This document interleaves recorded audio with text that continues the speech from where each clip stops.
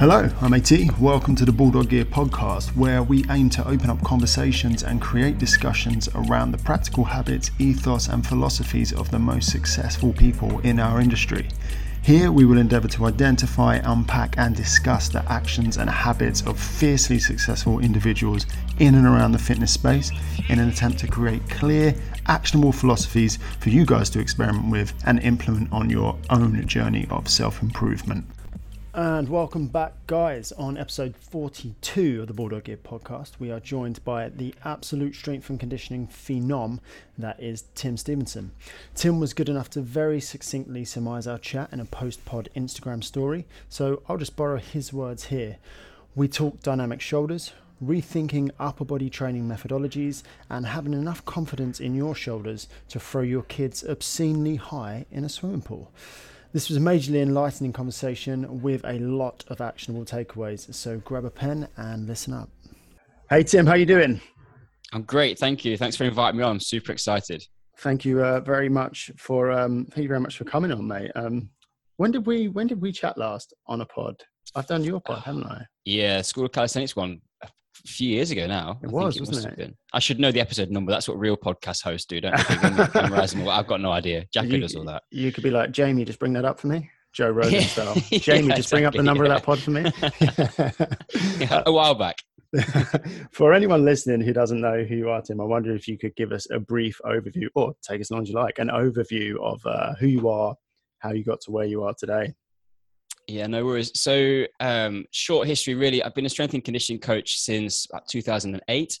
I found my passion and, let's call it, career calling within Paralympic sport quite early on. Kind of stems back a little bit in my own life. I dislocated my hip when I was 11, 12 years old playing rugby.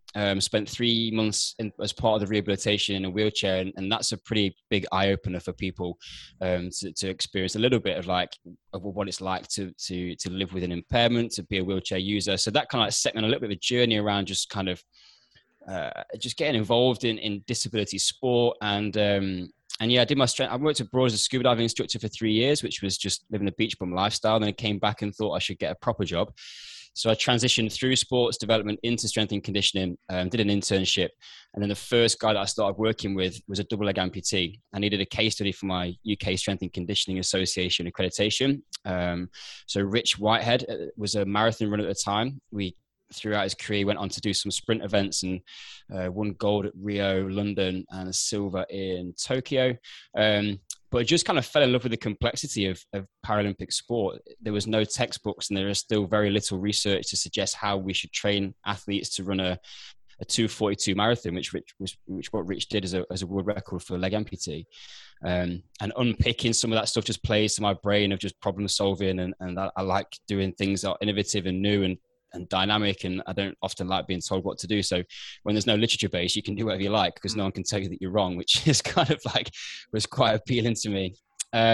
So I've been doing that since sort of 2008, 2010 was when we really sort of kicked that on. Went to the Paralympic Games in Rio 2016 with the British Paralympic team. I've done some consultancy work for British Para Swimming for the last sort of 5-6 years. Started the School of Calisthenics in 2016. That was a bit of an exploration around bodyweight training, but started off as a sort of a bit of a thought experiment and personal research project as to whether I could stabilize a shoulder which I'd had 2 surgeries on and multiple dislocations. I thought if I could handstand, then that would be a pretty good sign that my shoulder was stable. And that led us down a road of just exploring bodyweight training and everything that came in and around that calisthenics kind of scene, I guess you could say.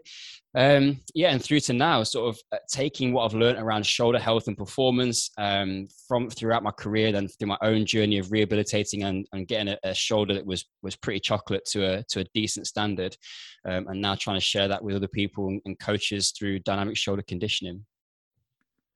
What is it in, because obviously you mentioned there, like your this is going to sound like an odd thing to say, but like your first foray into injury was your hip. What is it specifically about the shoulder though that's kind of attracted your attention?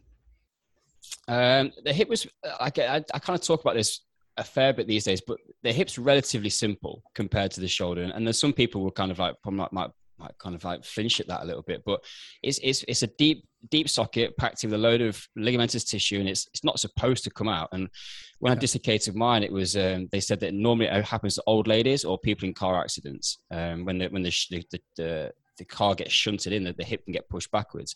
Mine came out forwards at 90 degrees of where it should have been. So imagine an X-ray of a pelvis. My left hip was at 90 degrees of where it should have been in the socket. When you go, I then started dislocating my shoulder when I was playing rugby. The kind of physiology behind that is that I've probably got a certain amount of like laxity in my capsules and my joints. I move pretty well, considering that I don't do a huge amount of mobility work. And when they did my hip, I think I've got quite a lot of elasticity around my joints. So my shoulder was kind of prone to dislocation, probably from a fundamental level. But the thing that's just really kind of like sparked my interest with the shoulder is that the hip rehabilitation was fine, right? They stuck it back in, 2 weeks in traction, 3 weeks on crutches in a wheelchair, do some rehab stuff, go again, never had any problems again. It's been absolutely fine since. Whereas with the shoulder, dislocated it a number of times, ended up having a surgery, dislocated it again, surgery failed, had another surgery, dislocated it again. And what I was finding through that kind of process was that the rehabilitation work that I'd been given just wasn't good enough for the level that I wanted to train at. And particularly around 2000, and when would it have been? My dates are going to escape me now. But when I kind of stopped playing rugby and started really kicking on my strength and conditioning experience, it would have been around that sort of 2008, 2010 sort of time. I wanted to be in the gym throwing weights around and being able to sort of work with athletes. And I got to a stage where I just didn't have the confidence in my shoulder. And when I started to kind of really think about it as a coach over the last sort of 10 years particularly, we don't really have that many tools that are designed to scale the shoulder stability. And when you look at the research, a lot of stuff is done on the body because it's actually easier to control. And that's what we like as in academia, is to control the variables. The shoulder has got so many degrees of freedom, and the brain can find so many options in ways to move it, that it just becomes quite complicated.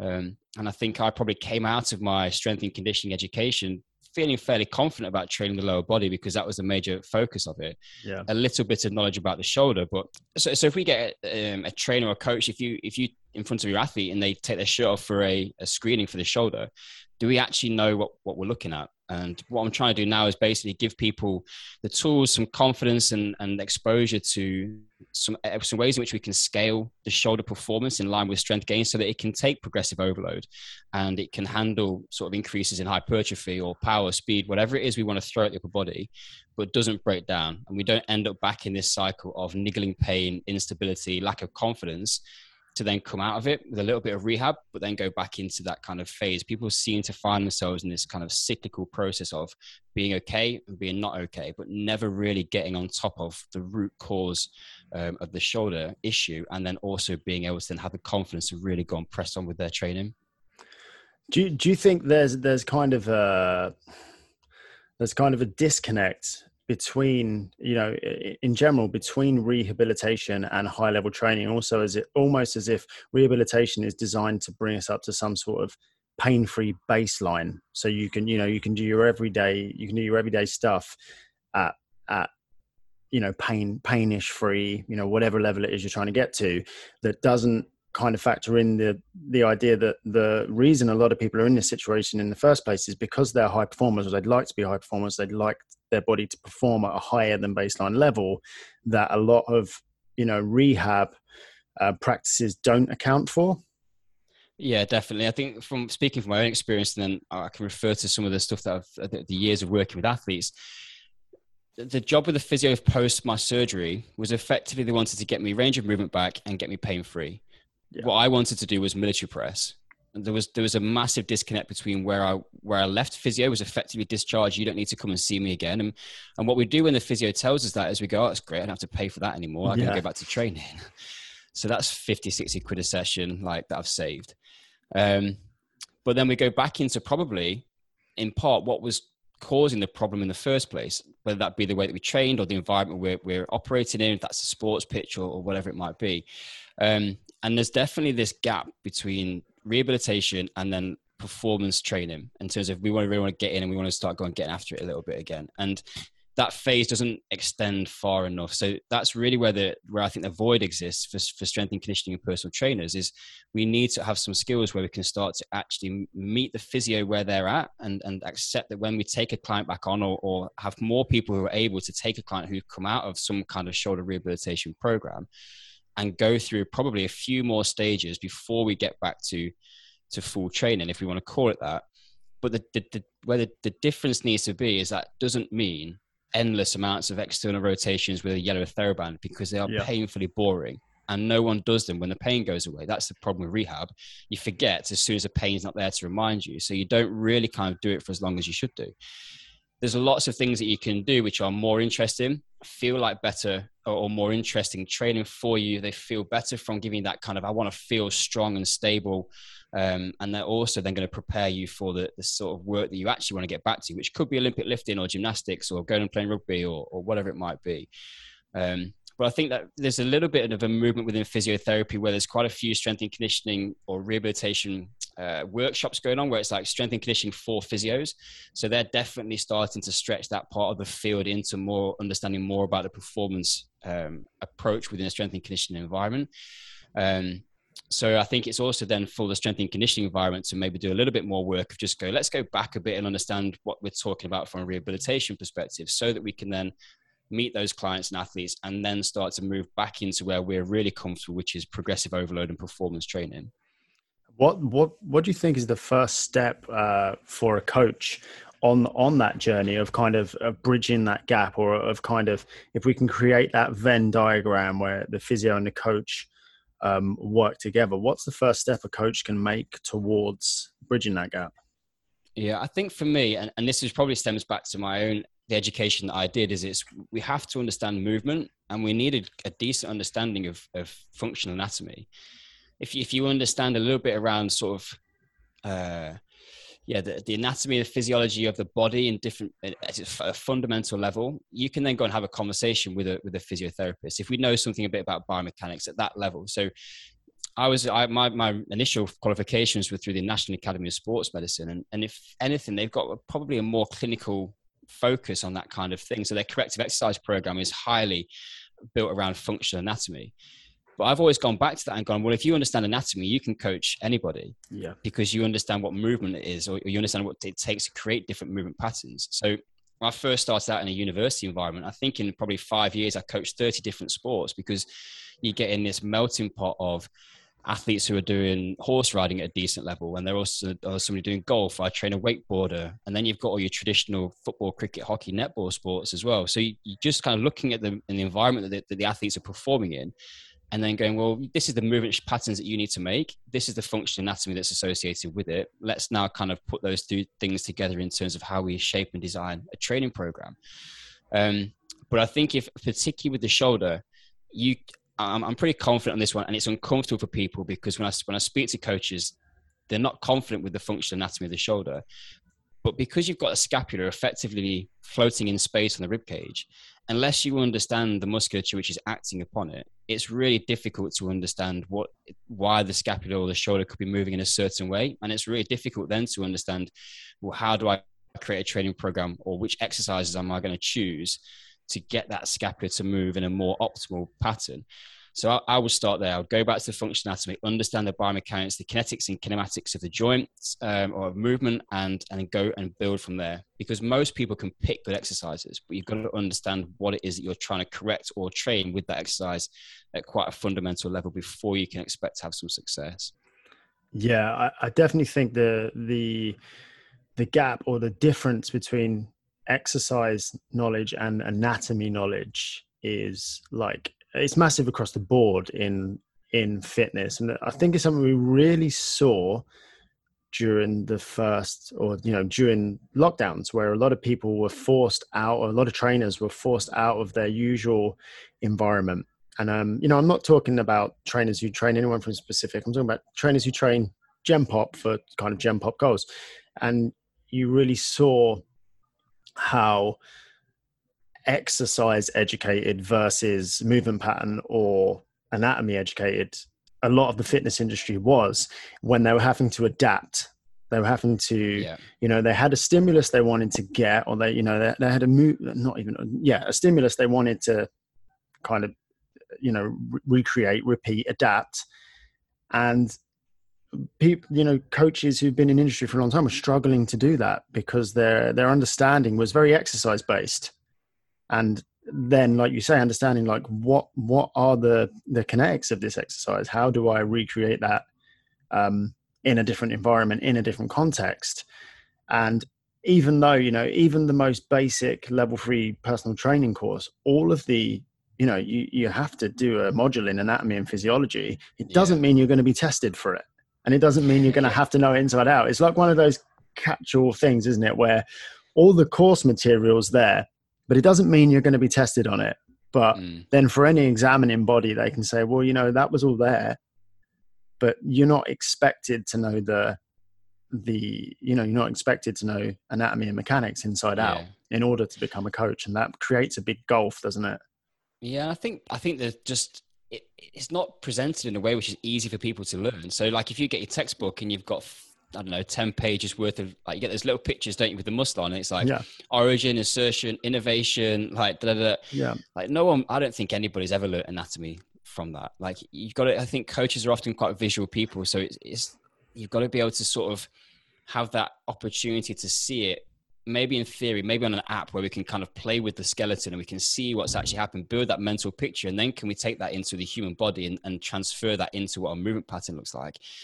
And it's the harder work. It's easier just to go and write 5x5 bench on a program. Like it's difficult to do, and it takes time, and you've got to be really intentional about it. But it's the value there, I think, opens a lot of doors for people to actually have way more impact if you can have that, as you said, that fluidity around just being able to coach anything, anywhere, anytime, because you understand movement.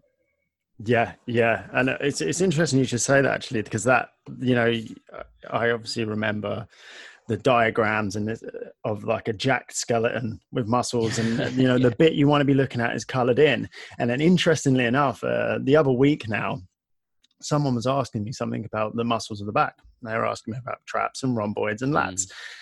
And then presented with like a t-shirt that, the back of someone's jumper of a human being that wasn't like jacked to the gills, color coded. You could see every single sinew. Suddenly, like, it's actually hard to put into practice, like where and how these things exist and what they do, and contextual. Like you and I understand, you obviously, what these things do, but to then explain that in layman's terms to someone, like it's difficult concept to grasp unless you can see these things in action, and no one's going to force you as a coach to do it. That's the thing. Like there's a certain level of personal responsibility that becomes necessary, right? Because many coaches will just get away with forever just not knowing this stuff, because as you say, you can program 5x5 bench and it will be effective for, whatever the goal is for a while. Yeah. Until the shoulder breaks down, which often it does. And then you've got a problem. And I think it's like one thing I'm trying to do for people is now simplify it down. So, I mean, when I first started, because it was quite heavy in anatomy, we had crib sheets. So it's like, if you're squatting and the foot turns out, these are your possible like overactives, and these are your possible underactives. And then you can start to program. It's been filtered down. So I'm now just kind of trying to package this up in a way where people can just use like effectively a really simple resource. I can see the shoulder blade doing this, or I can see the shoulder doing that. Like, what is that? I've got to very simply go, this is the archetype of movement. So now I know these are the sorts of things, and how do we link exercises to it? It is a little bit color by numbers, but I think you've got that. It's for coaches who kind of probably are quite practical minded, being able to see it from a theoretical perspective, but then do it in real life. I think that connection is super important, because as we said, like no one really gets particularly effective at learning this stuff just by sitting in their lounge with the textbook open. It's got to be made real. Yeah. And I really don't think there's any value in offering something that the people that people can't understand just for the point, that coaches can't understand. And you do see this in some areas of education. And I almost think, like, do you want these people to get better or not? If so, you've got to meet them where they are, because these people are out there working with real people in our industry. So if you want to upskill them, you've got to meet them where they are, right? Yeah, I always hold myself to that quote by Einstein of like, if you can't explain it simply, then you don't understand it well enough. And Yeah. I could probably speak at a level which is confusing to people because that will make me sound like the most intelligent person in the room. But what does that serve? It doesn't serve anybody apart from my own ego. I actually want to speak to a level, hopefully, where it's super simple and people go, oh, I didn't realize I thought it was much more complicated than that. Yeah, well, if that's how you feel, I've probably done a good job at educating you. Yeah, exactly that. It's like that thing of make it as complicated as it needs to be, right? And Yeah, not no a step more. more. So let's talk a little bit about what you're doing. Like, talk us through dynamic shoulders. What is it to you? What does it encapsulate, and where do you see it going? Yeah, so the philosophy is built around those kind of couple of things I've mentioned around building resilient and robust shoulders that are pain-free, can move with precision, control, and confidence as the point one. And then the second point is a shoulder which can accept and excel under progressive overload in an environment or task-specific context. So what is it that I'm training the shoulder to do? I call it conditioning, but if it's 24 hero workouts, or if it's a rugby game, or if it's CrossFit, like what is the outcome? And then how we then go and build the fundamentals for that need to be relative to what we're actually going to try and do. That's where the disconnect was for me. I had physio, so I got a shoulder which started to move a little bit better, but it was never really directed towards what the demand of rugby was. And I might need to hand a guy off who's coming at me from side on and he weighs 100 kilos and I weigh 75. That's going to be a problem. So that's kind of the fundamental philosophy. But the important part of it, as I said, is like the second point about training for performance needs to be done without pain or compromising on point one. So those two things are sort of interrelated. So really now it is starting to take a lot of what I've learned from sort of 5 or 6 years of playing around with different ways to scale dynamic stability. That's the real kind of crux of it, if you were to boil it down. Because the shoulder, the architecture is as it is, we have to understand how we can better control and scale the dynamic stabilization of the shoulder. And that being effectively, let's put it simply, the ability to keep the ball in the socket and the socket on the ball. If we think about that kind of like analogy, and if you imagine like a teacup with that small kind of lip on it, sauce with that small kind of lip on it and the teacup sitting in it, the sizes are a little bit out, but that's effectively what we're looking at. We've got a very shallow socket where the humeral head sits on the fossa, which is on the scapula. And we just need to get really, really good at keeping that humeral head sucked into that socket so that it's not going to migrate anywhere that we don't want it to. Because of we've got quite fine margins for error in the shoulder, 1 to 2 millimeters of an uncontrolled translation could lead to an injury.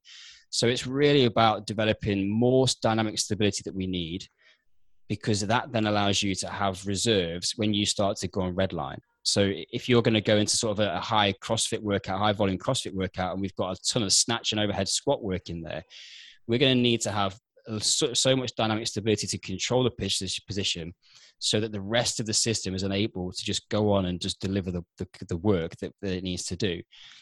And there's probably a space in coaching, strength and conditioning, personal training where we don't really have a lot of tools, because oftentimes we'll kind of get people on a bench or a military press, or we're kind of like nudging weights up and we're going 60, 70, 80, 90 kilos, like loading these things. But what does our shoulder stability or kind of preparation work look like? Well, if we do any, it might be a 1.25 kilo scaption or like a light band exercise just to kind of basically tick a box. But there's very little which is done to actually respect that stability and strength are intrinsically paired. If we start to scale strength and we don't have stability, we're going to start to sacrifice structural integrity. And the brain will then take decisions when we're training as to what it's going to allow us to do in order to make sure that we don't compromise the shoulder joint. So to put that into kind of like experience for people, if you've ever had like a heavy dumbbells and you go and sort of like shoulder pressing and we're like going for a set of 8, like heavy, and you're like 6 and you're struggling to try and get it up, all of a sudden the shoulder just shuts down. Yeah. The joint is still in place, like it's still structurally okay. The brain's just gone, no, you've not got the stability to do that. Nope. Yeah, nope. Not today. Yeah, not today. Yeah. But the truth of the matter is that your deltoids may well have had the foot muscular force to be able to put that weight up. It wasn't an endurance or a strength issue. It was a stability problem. But we don't do enough to train that stability to give us the foundation to then go and accept higher level or to produce higher levels of speed, strength, or power. And I think the real kind of simple analogy for that is if you've got a race car, like we need to build a better chassis before we worry about how much horsepower we put in it. Because if you do that the wrong way around, then things are going to start to break. Yeah, you used the term there, and you used it the other week when we were chatting, which I really like, because I think it conveys, or for me, it's like a really nice analogy that like is simple.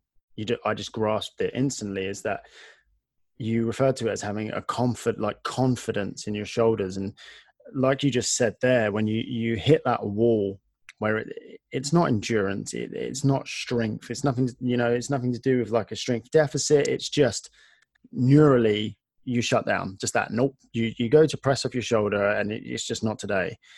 And I really liked when you said like building confident shoulders, like they will carry you through. Like there's no gap between your capability and your confidence. Do you think that's something that holds a lot of trainees back? They're just not building that chassis, but the strength is going up and up and up, but their actual confidence, neurally, I'm not talking about like, oh, I'm scared of pressing this weight. I'm talking about like their neural drive, their body's ability to allow them to perform this movement. Yeah. Is there a disconnect there? Is that something we don't think about?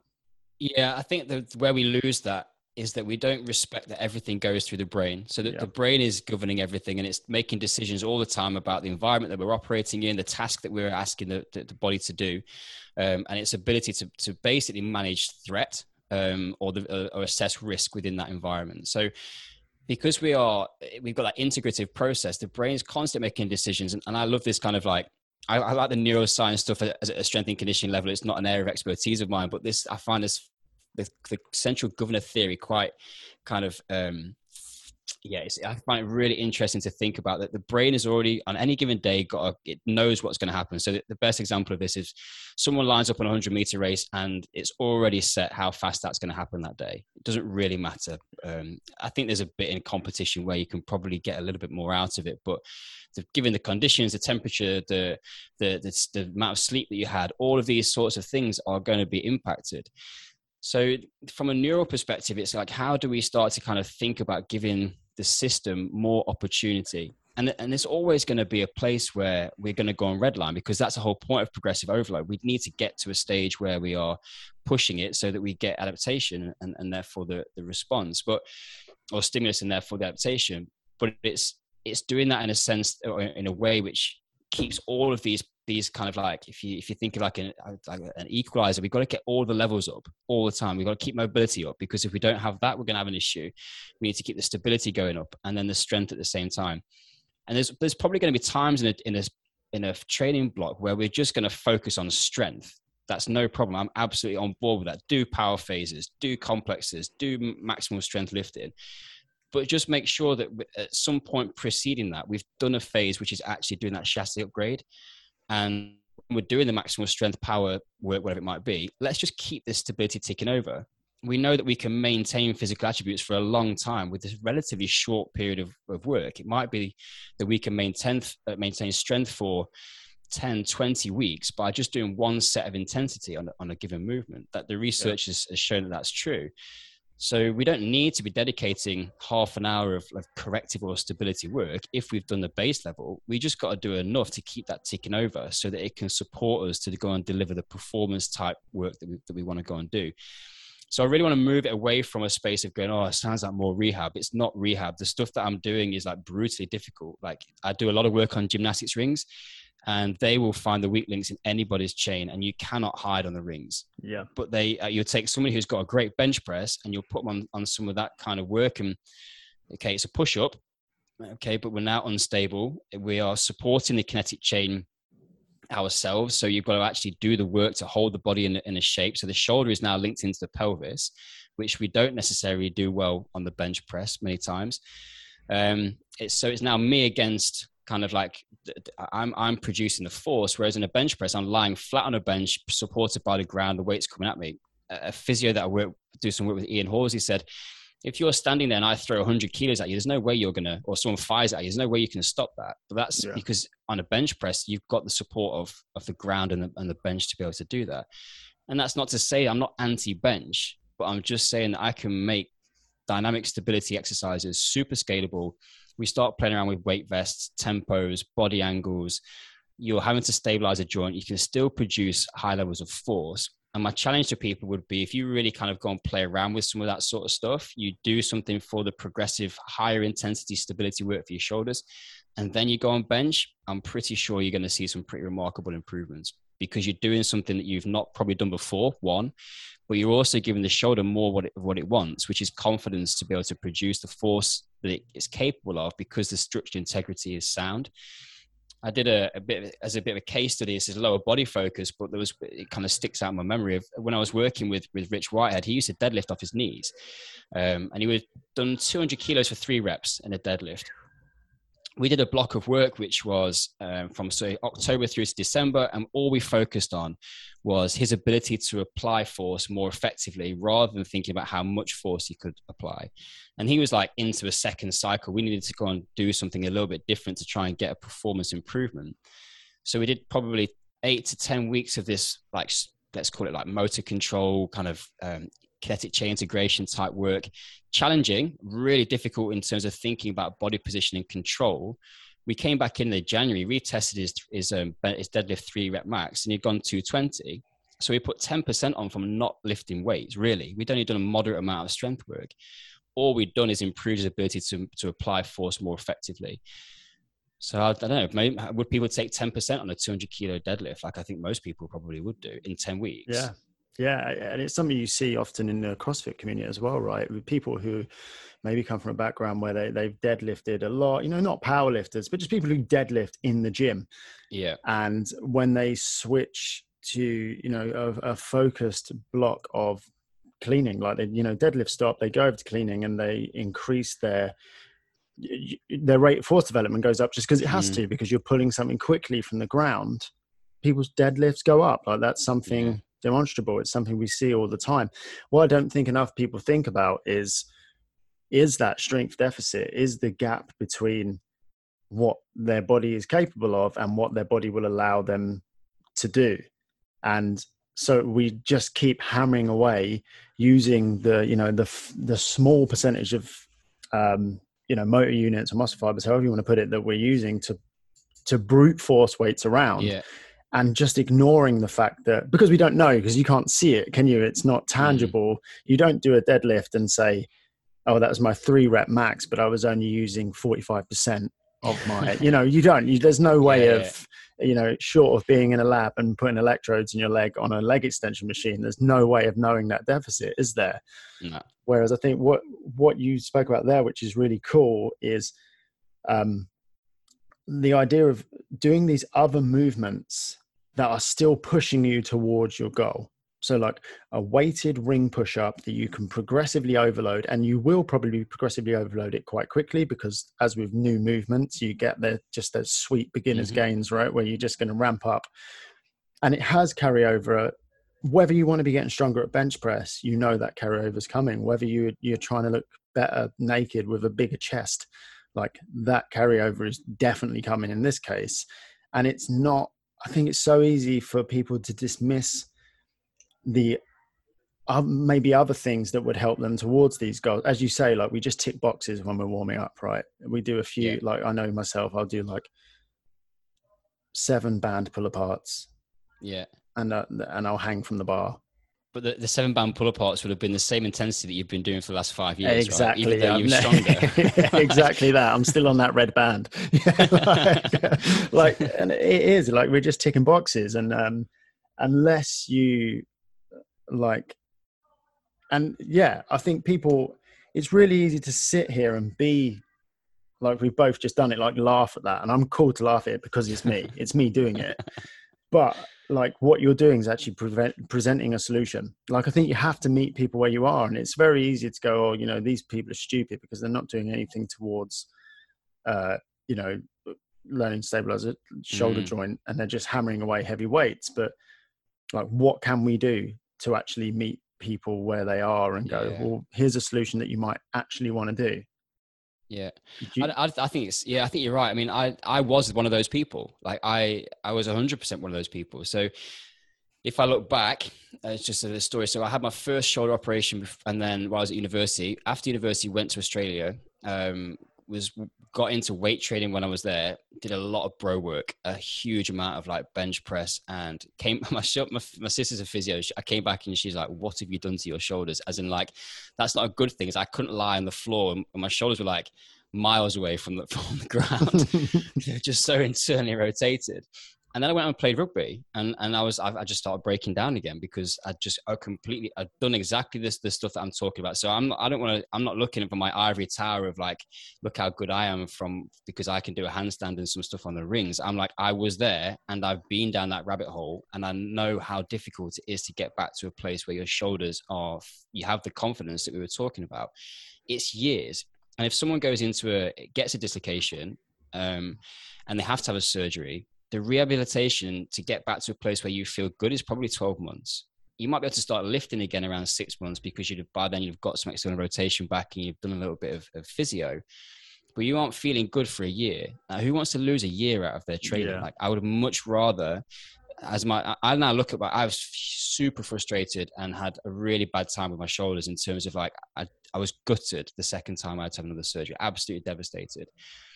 I really want to help people just not go down that route because I've been there and it's bad. And if you love training, you love sport, then the thing is you want to be doing that for as many years as you can, because at some point in your life, that's not going to be your thing anymore. You're going to have to change. So what can we do, and how can I help people just to change the way that they do things? And the biggest challenge for people is you've got to rethink how you see training. Just because you've been doing it for years doesn't mean that that's the best way. If anybody wants a book on that subject, Think Again by Adam Grant it's a recent book and it's super easy to read. But we'll just challenge you to think about, it's okay to be wrong. It's okay to change your mind. And it's okay to do things differently. And that's what I think with what I'm trying to do when we're enhancing dynamic stability around the shoulder, using some of the stuff like closed kinetic chain movement. So you mentioned some of it, like hang from a bar, perfect. If we go back, there's a lot of benefit from just like hanging around on bars, and there's a lot of benefit from crawling around on the floor. It might not look cool, but the bar stuff you can get away with in the gym, and you can do some stuff on the bar. It's going to be super helpful for your shoulders.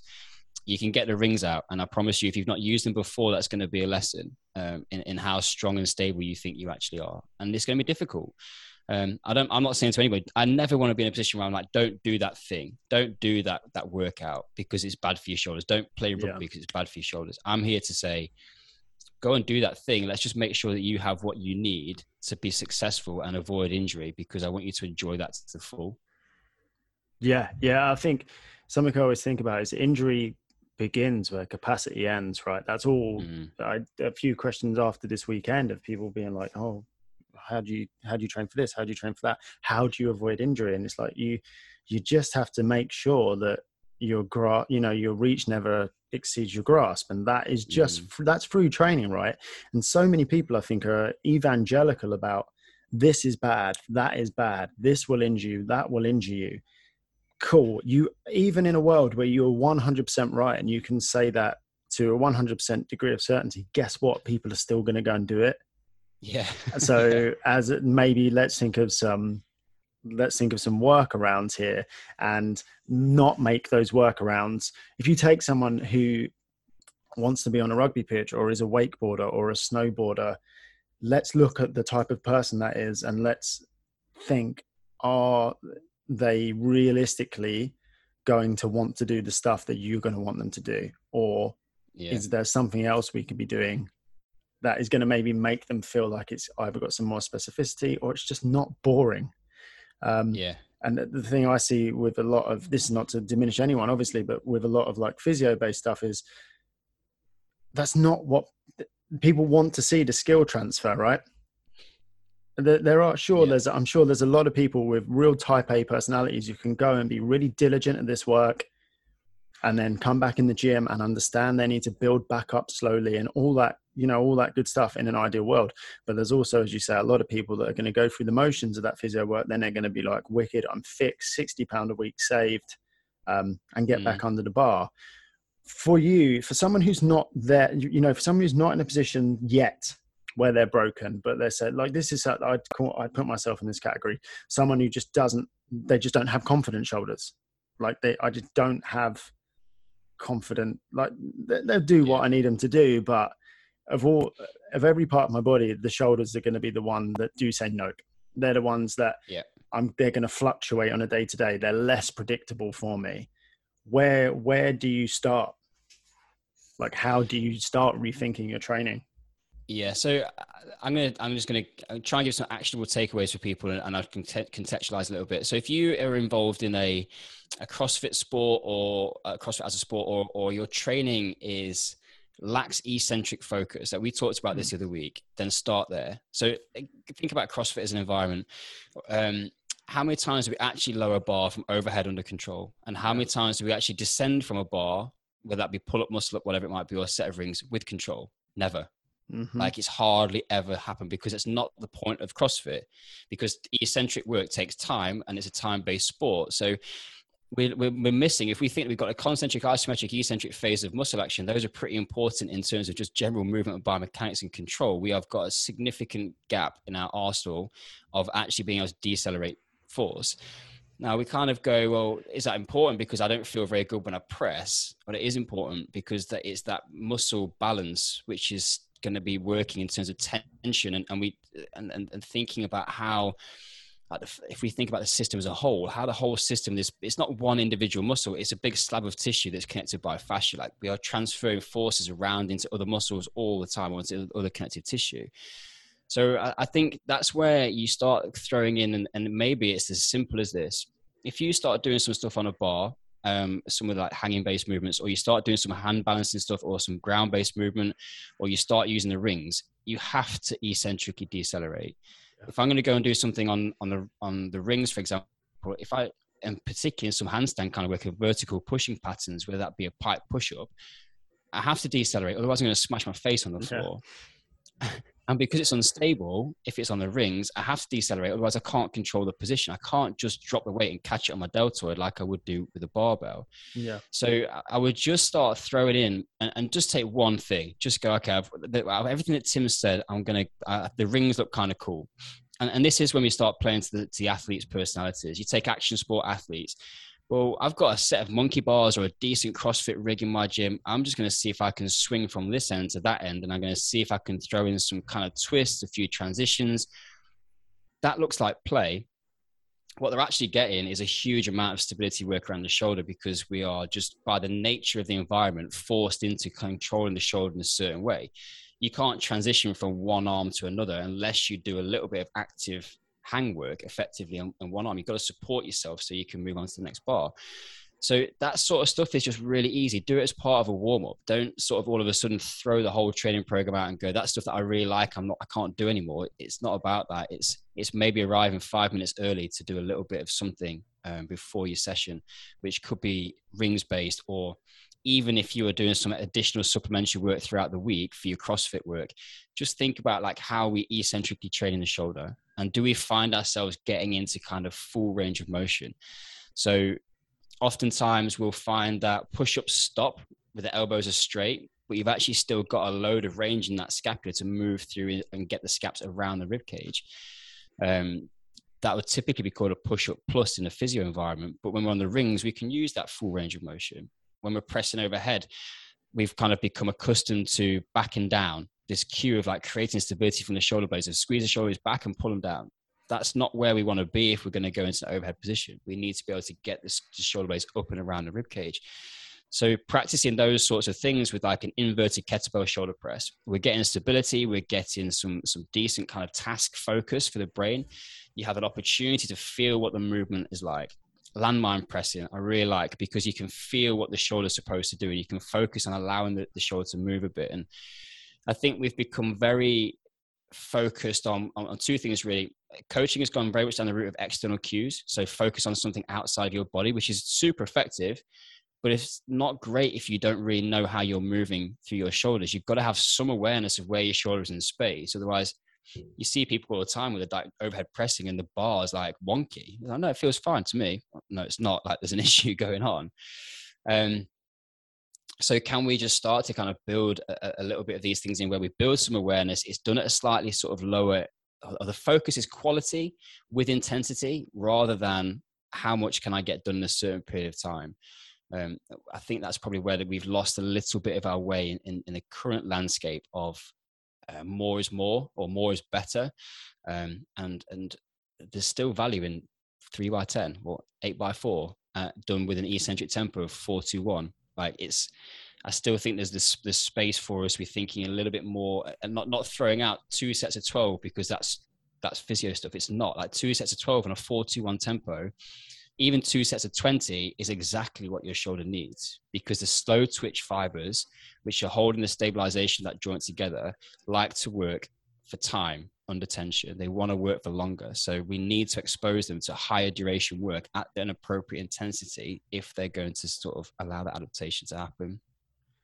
It's weird to me that people kind of hold these concepts as like mutually exclusive, like you're doing one and not the other. Like if you're doing push press in the context of a CrossFit workout, and I don't even mean a Metcon, I just mean like the first, let's take something that's common, like the first part of your WOD before the Metcon is work to a heavy push press. And it's really common to see people, even as they work up, even when they're well within their capacity, still not doing the eccentric phase of lift. Like every set is done. And I guess you can see how people come to this like logic, but every set is done like it's that top set. The set of 10 is done with, big leg drive, boom, straight back down onto the clavicle, big leg drive, boom, straight back down onto the clavicle, as if like, because I'm working to a heavy where I'm going to eventually end up doing a triple that looks like this, then every set should look like this. Yeah. And like you say, like it doesn't need to be like that. Like your first set of this work to heavy could be 10 bottoms up kettlebell presses. Like you're still doing the same before you even transition onto the bar in the same window of time. It doesn't need to be something that comes before, right? And then when you're at 50% of your max, you're doing tempo lifts, and you can do that all in that same work to heavy. It doesn't need to be I'm rehabbing my shoulder today, so I'm doing bottoms up kettlebell walks. It can be part of the same thing. And that mindset change for me, I think, is what has as I've gotten older and as I've taken more knocks and as my ability to recover has lowered due to lifestyle factors, actually doing that build it in stuff has what has been the biggest game changer for me, because I'm not going to do the other stuff. I'm not going to do it. I know you have to be aware of yourself at your laziest, like worst version of yourself. Right. And I know I'm not going home and doing like, I'm not doing like just scap push-ups for 15 minutes. I'm not. So I need to do scap push-ups in my workout, or I need to do ring push-ups or ring dips when there's dips would have been on my workout. And people just hold them separately, right? It's on a continuum though. Yeah, I'm also not doing 20 scap push-ups at the end of the day. And this is kind of like, this is where you're right. The substitution comes in of going, we want to do a hypertrophy block, right? Great. Let's go and do 6 to 8 weeks of hypertrophy. At some point during that, let's just choose rings rather than dumbbells. Yeah. Fine. Or let's just choose, some parallel push-ups with weight vest on. Tension is tension, right? Like there's nothing different really. Like it's not to say that a push-up is not a beginner exercise. And if you feel like, if you're open to going a step further, start moving in different planes of motion. That's what you're able to do with some of these movements as well. Is the shoulder, we get so kind of fixed in sagittal plane push and pull patterns, but there's a whole load of other stuff that the shoulder's able to do outside of that where we don't ever really get that strong. And I think just to my other short point on this one is, I think it comes down to discipline. Like tempo, you go back to your fundamentals of the research of what you see basic tempo, 202. Like how many people actually do a 202 tempo, a 2-second concentric and a 2-second eccentric? Nobody. Yeah. And then we wonder why we don't build as much muscle tissue as we might like, because nobody's doing 4-second eccentrics because it's hard. So lowering a bar in a workout, I can't be asked to do that. I just won't, because I'm lazy. But I also appreciate it of going in a workout. You're now worried about what's to come. I don't want to tire myself out. So why would I spend this energy lowering a bar? So this is kind of where my thoughts are at the moment. Yes, I train CrossFit and I'm excited about that environment, but I know that it's not fixing or providing a complete solution, and that might be uncomfortable to some people. But if we're warming up with a push press, with doing like a overhead, like a strict press or something, and the quality is not great, then that's still not fixing the 8 hours that people have just spent sat in an office or at the car, or the issue that they've had from rugby 5 years ago where they're subluxed, or like there's the corrective stuff is not built into that, and that's not the job of that environment. But what I'm relatively sort of sure on from my own experience, I can't prove it, but given the right environment, will the shoulder self-organize? If we create enough of the conditions where we have to kind of create some stability, will the shoulder actually start to kind of heal itself? And the people out there might be feeling, again, I don't know how that's going to resonate, but let's give you an example. When you put somebody up into rings and like a straight arm ring support, like before you do a ring dip, the first time they jump up, the rings can be going absolutely all over the place. Your brain's got no idea how to stabilize that environment. Do it for a week or so, come back in, it happens really quickly. All of a sudden you'll get up there and you'll be still.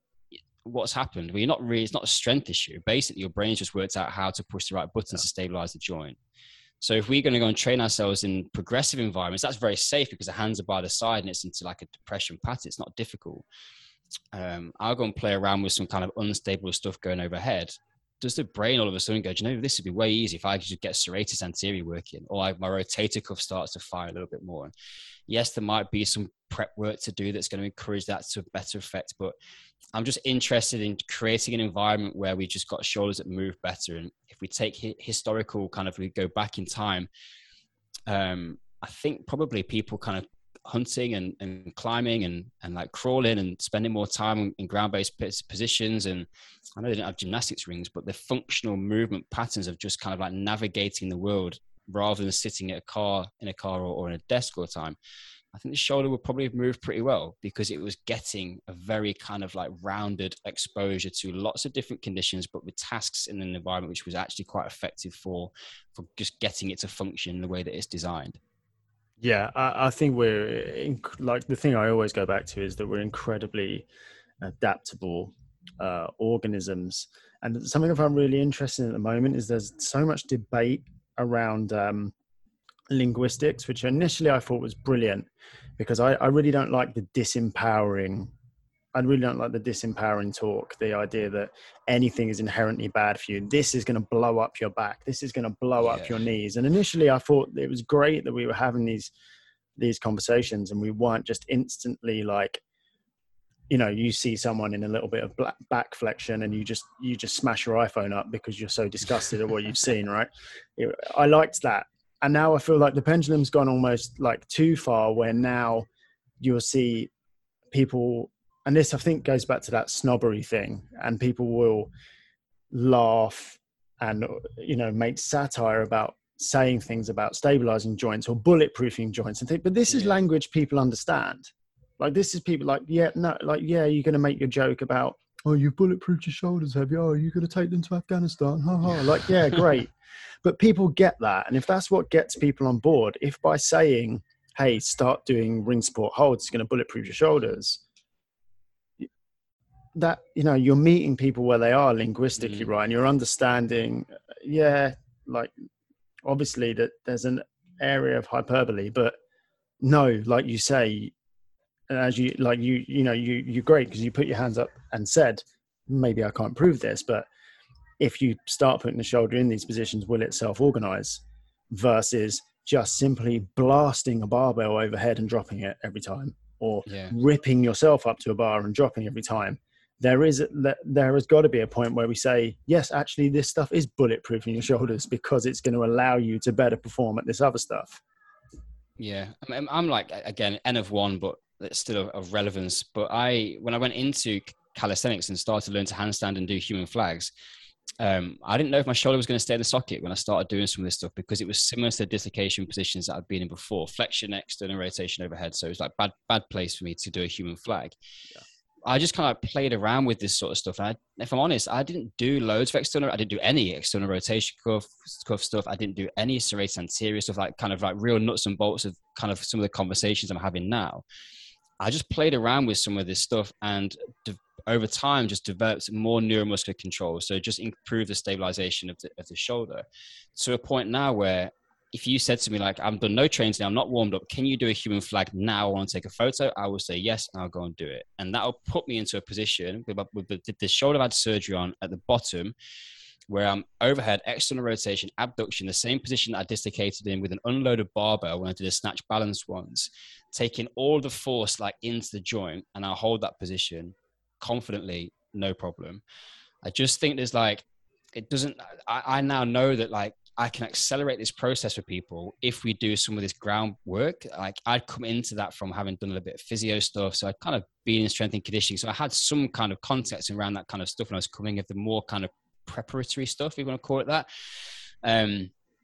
But if it's just, I think my real kind of like sign off or takeaway from this one is just rethink what you're doing. If you're in a cycle where your shoulders don't feel great, doing more of what you've already done is not really going to move you in a position that's going to change. Like everyone quotes Einstein for that, but it actually, that insanity is doing the same thing and expecting a different result. Apparently I looked that up. It wasn't Einstein. It was from like a 1970s drug and alcohol rehabilitation clinic in the States, but I like the quote still the same. But it's I think it's almost better coming from that, like yeah, I think so too as well. I feel like that because that probably has more weight. But yeah, if you're in this cycle of like shoulders don't feel great, like you need to do something different, because what you're currently doing is not working. And whether I've become, as a coach over the years, completely sold that people don't change until they want to change. And if it takes a traumatic shoulder dislocation to get you to change, I hope you don't get there. I hope you change your mind before that, because I was that person. So just you don't have to overhaul everything. Just trying to like take a little bit of that stuff that we've talked about, some of those concepts, and just play around with it. What I also love, and it's kind of almost like a delicious irony of it, is if you start incorporating eccentrics, if you start incorporating loaded, body weight plus loaded body weight movements with a greater range of motion, if you start using the rings, if you start paying attention to tempo, you're going to get stronger. And you're going to get you're going to grow. You're going to get more jacked. You switch your like dodgy bench press that you've been stuck on for forever, going up and down, plus or minus 10 kilograms for the last 5 years. And you start doing feet elevated ring push-ups with some plates on your back or a weighted vest. What do you think? And you progressively overload that because it's a new movement. What do you think is going to happen to your chest and shoulders? Even forget them getting healthier and more stabilized. They're going to get bigger. You're going to look better, and you're probably going to get stronger at the bench press. And it's just a weird fear people have of veering away from but I've got to do I even do it myself. When I start programming out a new phase, the first thing my head runs to is those 4 days: deadlift, bench press, squat, overhead press. Like, for why? Like, why is that? Or, change, switch that out for Olympic lifts or CrossFitting. Whereas actually, like, I know full well I've gone through stages where all I did was weighted ring press ups and my bench went up without touching the bar. I know it's an equal one, but what people tell me about when they do that as well, they go, you know what, when I do that sort of stuff, my shoulders feel really good. I'm like, okay. Do you need any more proof what I'm talking about? Exactly that. And it's so odd, isn't it? And it's just getting away from the dogma and the programming we've all got. And it, I guess in some ways we've all been guilty of it, both as trainees and coaches, of going like, it's the stick to the basics thing, right? The pendulum swung so far. I mean, you've been in this longer than I have, so you'll remember when functional meant something very different, and everyone was stood on Swiss balls doing like wood choppers with a cable, because it was going to increase. It was going to make their golf swing better. Like, that was what functional meant at one point. You probably like what we'd probably call corrective, and actually no, what we'd laugh at now, we'd called functional. And the pendulum swung so far that then eventually everyone's like, no, just for God's sakes, just squat and deadlift and overhead press and bench press if you want to. And now it's like, why? We can never find a middle ground, can we? We're so attracted to the polar opposites, to the extremes. Like that, we forget that there is a middle ground. You can still do those things and do, like we were saying before, warm up your bench press. If you're going to do it, warm up with some weighted ring press ups. Most people will find that works. Yeah, that'll feel good. Yeah. Yeah. There's a number of people I've done some work with, and they go, "Do you know what? I can feel like my bench was great after I've done a little bit of ring stuff." But to your point, just on the functional thing, one thing I like, I'm going to zoom out and kind of talk a little bit more like just like what holistic in terms of what life means for me when you talk about functional. Well, I think the most functional thing you can do in life is be pain free. Like that makes life way better. Like if you're not in pain. So if training is chewing you up and training is a source of pain or causing you pain, then there's a problem with your training, because that's not what it's supposed to be doing in my mind. And I think that, that's, if we just have to be willing to do something a little bit different, and it's not forever. Like when I first started calisthenics, I was like, I'm going to give this 3 months and I'm going to see what happens. And if I don't like it, or I don't like the way that I look, I'll go back. And I know enough of what I did before will work if I just go and change the way that I'm training. But just be prepared to go and play around and see what happens by just taking a dipping the toe in and seeing what happens. And just on the last thing on that was like, if we think about stability, like, and this is where we can laugh at like wood choppers on stability boards, because that was a thing for a while, kind of almost, at least Bosu boards. But what I'm pretty sure of it in a simplistic form is like, the body's going to respond to the stress we place upon it. So if we need more joint stability, it makes sense to me that we need to train in a way which creates instability so that the joint gets better at being stable. That doesn't, people are like, oh, you should never do an unstable squat. I'm like, well, it depends on whether you've got instability or not, because getting strong will get you stable to a point. I agree with that. But when you look at the shoulder and you're effectively trying to balance a golf ball on a tee, like, we need to have a little bit more of a different approach. We can't just apply lower body principles to the shoulder, because we're dealing with very different joints. Yeah, and the leverage you've got there as well versus lower. Like, it's just a completely different joint that works in a completely different way and is going to be subjected to completely different, like, and it doesn't have to be like, without meaning to knock anyone's training principles, it doesn't have to be stood on a Bosu ball pressing. It can be as simple as a kettlebell overhead walk, where you're presenting yourself with a little bit of instability. And you could take it up to like low, put some bands on a barbell and kettlebells hanging off of that and walk. But you don't have to.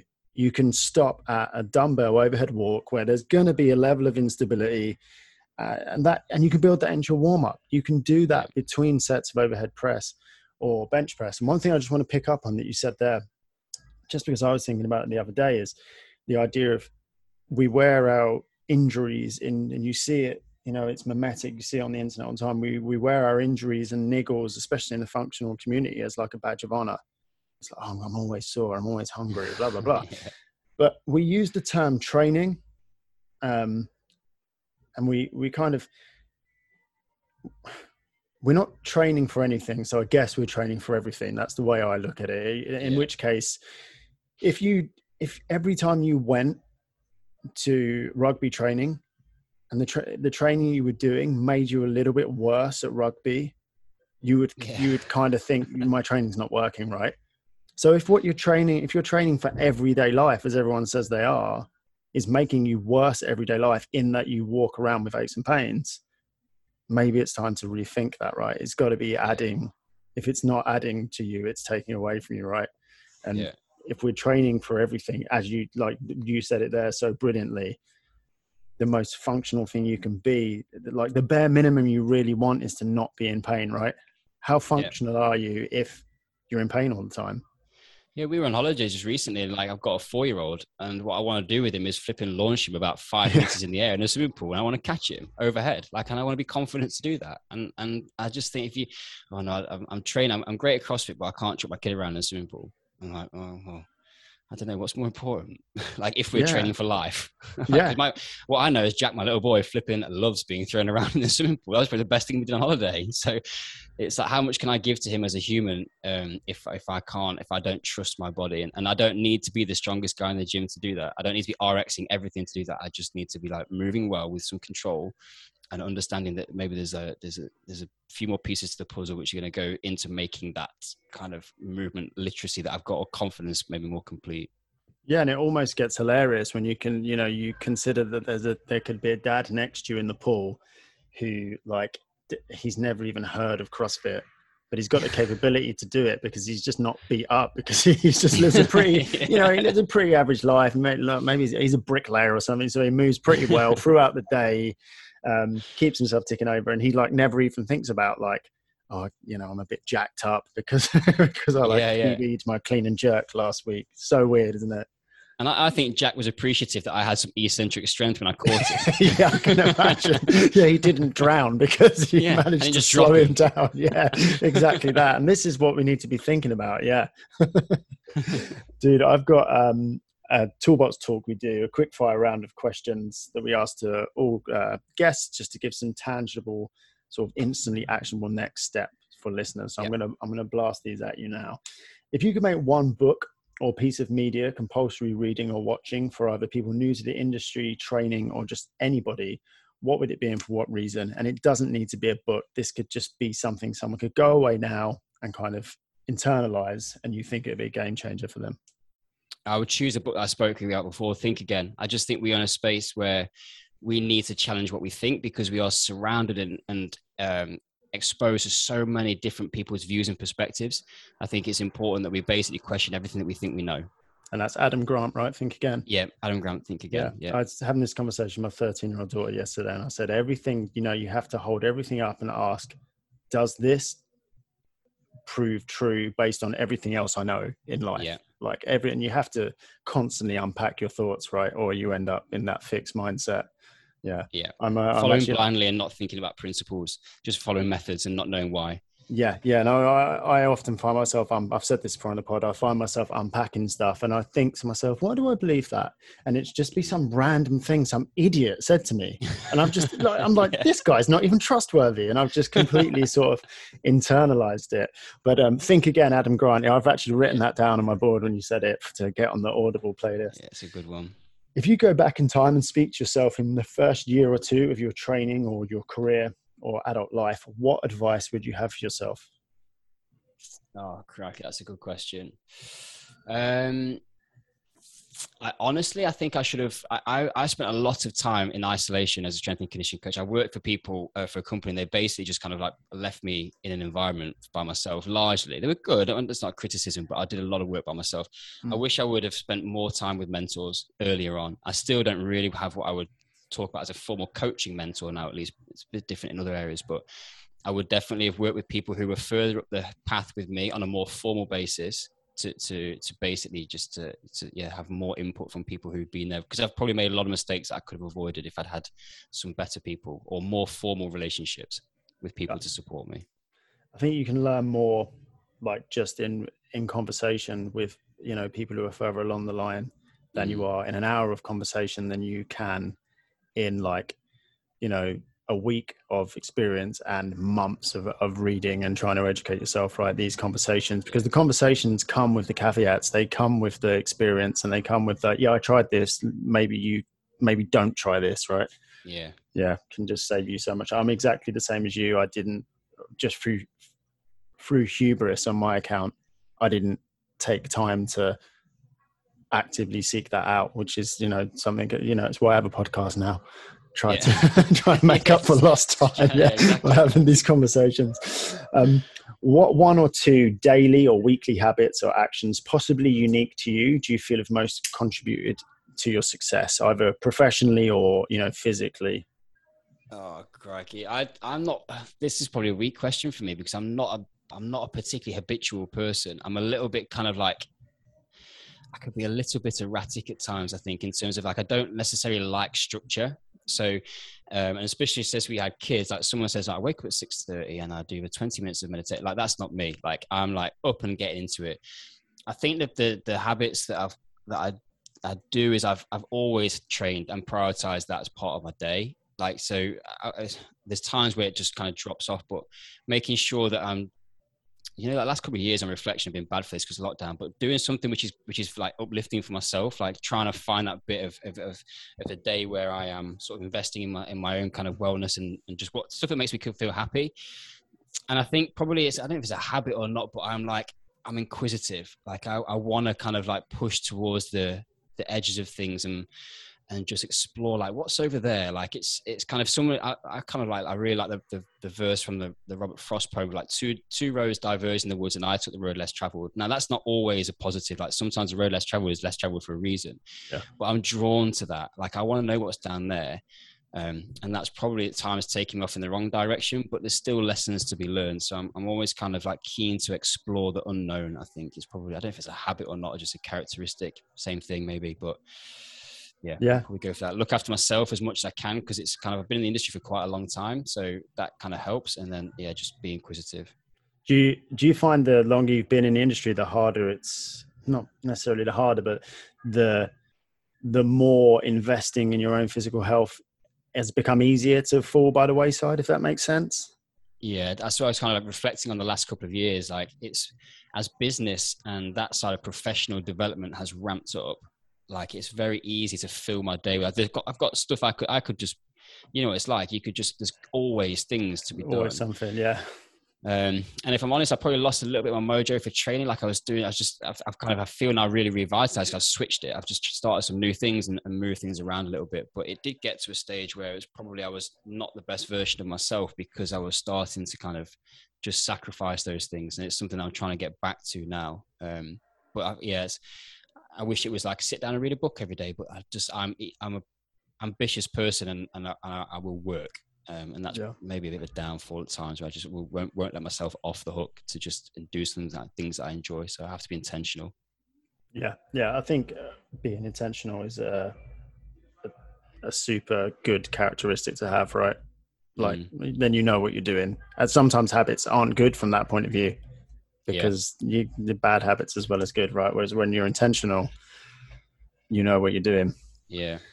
Can you name one item that you've purchased or acquired relatively inexpensively that's given you a huge return on your investment, whether that's training, nutrition, productivity, just like something that you think someone could go out right now and would like increase their quality of life, essentially? So if I'm going to say, like, to say that my gymnastics rings cost me 30 quid and I can put those in my bag, and my wife is South African, so we travel a lot. We went on holiday to see her family just recently. I can always find somewhere to hang my rings, and I can always get a decent upper body pump, which is important when you're on holiday around a swimming pool. So for 30 quid, like that has given me, and they like, how many years do rings last if you look after them? Like maybe forever. Most simple form of training tool that you can always carry and can always get like a workout in, which makes me, if I'm away for a period of time for 2 weeks and I can't train, that's going to be a problem for me. And I know with my rings, I'm always going to be able to do it, and it's sort of my shoulders out. So that's maybe like contextual around shoulders as well, but it's just an incredibly effective piece of equipment. Yeah. Just so like the list of reasons not to have gymnastics rings is slim and none. Yeah. Like, right. They're slim and none, like the investment. And it's a lifetime of, if you want to pursue it, you've got both. You've got either simple, actionable, like body weight pump stuff that you can go and do right now, or you've got a lifetime's worth of physical development that you can explore. Yeah. And like you say, 30 quid. I've probably told this story before, but my favorite set of I've got a favorite set of gymnastics rings. My favorite set of gymnastics rings came out of a school in my town, and the school closed, like it was being knocked down, and someone just randomly said to me, it was my younger brother, he'd gone to that school, and he's like, he was a bit younger at the time, and he's like, oh yeah, the they're knocking the school down, like the fire exit to the sports hall's open. I was like, oh, that's interesting. And I just was on a run, and I thought, I'm gonna have a look. This is years ago, and I'm like, I'm gonna have a look. And the sports hall was just open. They're demolishing this school. This is a bit incriminating, this story, really. I literally just, you remember the old pull-out frames, like school frames? Yeah, and I climbed the rope, and I just unhooked the gymnastics rings, and I just took them, and they knocked the school down. And they must have been like 30 years old when I took them, and they're still going strong now. And I've left them outside for forever. I apply a bit of tape every now and again, but like, what's going to go wrong with them? Yeah, like just bomb-proof. Yeah, almost. Absolutely. Yeah, and that's exactly what they can do for your body. People say, I've got nowhere to hang them. Like, what, have you got a tree near you? Mate, go and find a tree. I try to be, one characteristic I always try and embody is being empathetic and being understanding. And I understand that everyone has a different level of education and a different level of life experience that's led them to the conclusion they've got. But one and I try not to have pet peeves because I think it's a waste of emotional intelligence. But if I did have a pet peeve, it would be that constant, like, when you say something's no kit and it's got pull-ups, or they're like, well, why am I supposed to do the pull-ups? And you know, when you like find somewhere, like you are on £1,000 smartphone browsing a social media app in the year 2021, you've got all of this stuff going in your favor. And this is the thing you've expended your energy on, is to say, well, what am I supposed to do pull up on? Go outside. Like, how many I made a video before of all the weird places I've done pull-ups on, just because I get it, it's not always super accessible, but dude, if you're going to spend your energy, it's doable. There's always somewhere, there's a goalpost, or there's a fire exit you can hang your rings from, or do it on your door frame and build some finger strength. Like, there's something you can do, isn't there? Yeah, exactly. If you could only perform one exercise or movement for the rest of your life, what would it be and why? Oh, that's a good question. Handstand, just because it's a lot of fun. It took me a long time to learn. I properly earned that one. And yeah, I think it's just a lot for you from both a mind perspective, a play perspective. Like, you learn to handstand, you're opening up a whole world of stuff which you could play around with for years to come. It keeps on giving, and I can do it anywhere, anytime. I know people often say, "Oh, deadlift," because I always pick stuff up with it, but I need kit for that. Like, and you can go a fair way just by picking other stuff up that you find around the world. Whereas a handstand is that I like the skill side of things. If I've taught my brain and my body something quite specific to do, and it's the neural circuitry that's gone into that, I think is pretty cool. Yeah. I think it was Angus Martin of Lift who I think I heard him once refer to it as like one of the ultimate meta skills, in that, like, it opens you up to, so even on a base level, like, the patience it takes to learn to do that can teach you so much about the patience necessary to do. I defy anyone to go through all of the steps necessary to have a decent freestanding handstand, but then not have the patience to, like, fix their shit to bench press a bit more. Yeah, like 100%. Yeah. Dude, where can people find out a little bit more about yourself? Where can people find you, and more about Dynamic Shoulders? So the website is dynamicshoulders.com. Social on Instagram is Dynamic Shoulders. Twitter, Dynamic Shoulder, because you can't have any characters. But yeah, if you find us on there, then there's lots more content coming. We're just sort of like getting rolling after sort of a few months now of kind of just lining up some of the bits and bobs. And there's plenty of stuff on there about personal coaching, education programs, workshops, all that sort of stuff is on there. So yeah, come and find us. Tim, it's been an absolute pleasure, mate. And hopefully we can do this again soon. And I'm looking forward to seeing where Dynamic Shoulders goes from here, and indeed implementing it into my own training. I'm excited to see that as well. Thanks for having me on, mate. It's been great. Thanks. Take care, mate. Cheers. And there we have it. Thank you for listening in. Guys, if you enjoyed today's episode, it would be greatly appreciated if you could drop us a review on your podcast app of choice.